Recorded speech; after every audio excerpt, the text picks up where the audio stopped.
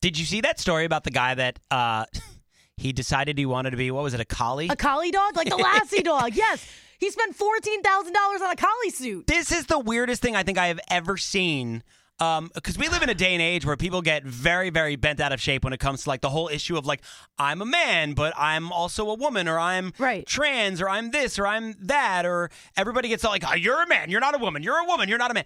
This is really where we need to focus our attention. Right. Like, who cares if you want to be a man or like that doesn't bother me. What bothers me be a dog? is that there's a man out there that had himself transformed into a collie dog. But he spent $14,000 to do it, by the way. That also bothers me. And you know what? This is what I figured. It's got to be a fetish.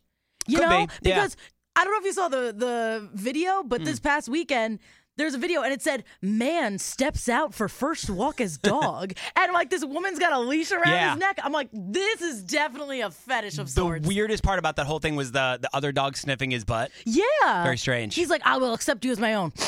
If you were going to be an animal, though, like if you had all the money in the world, and you could go to Dr. Greenberg, Dr. Stephen T. Greenberg, and he could transform you into any animal, what would the animal you be? Do I get a free consultation for this? Sure. Okay. Yeah. would want to be... By the way, you go to greenbergcosmeticsurgery.com to schedule your free consultations. Right. I would be, I think, a male peacock. Specifically. Why a male peacock? Because those ones are more colorful.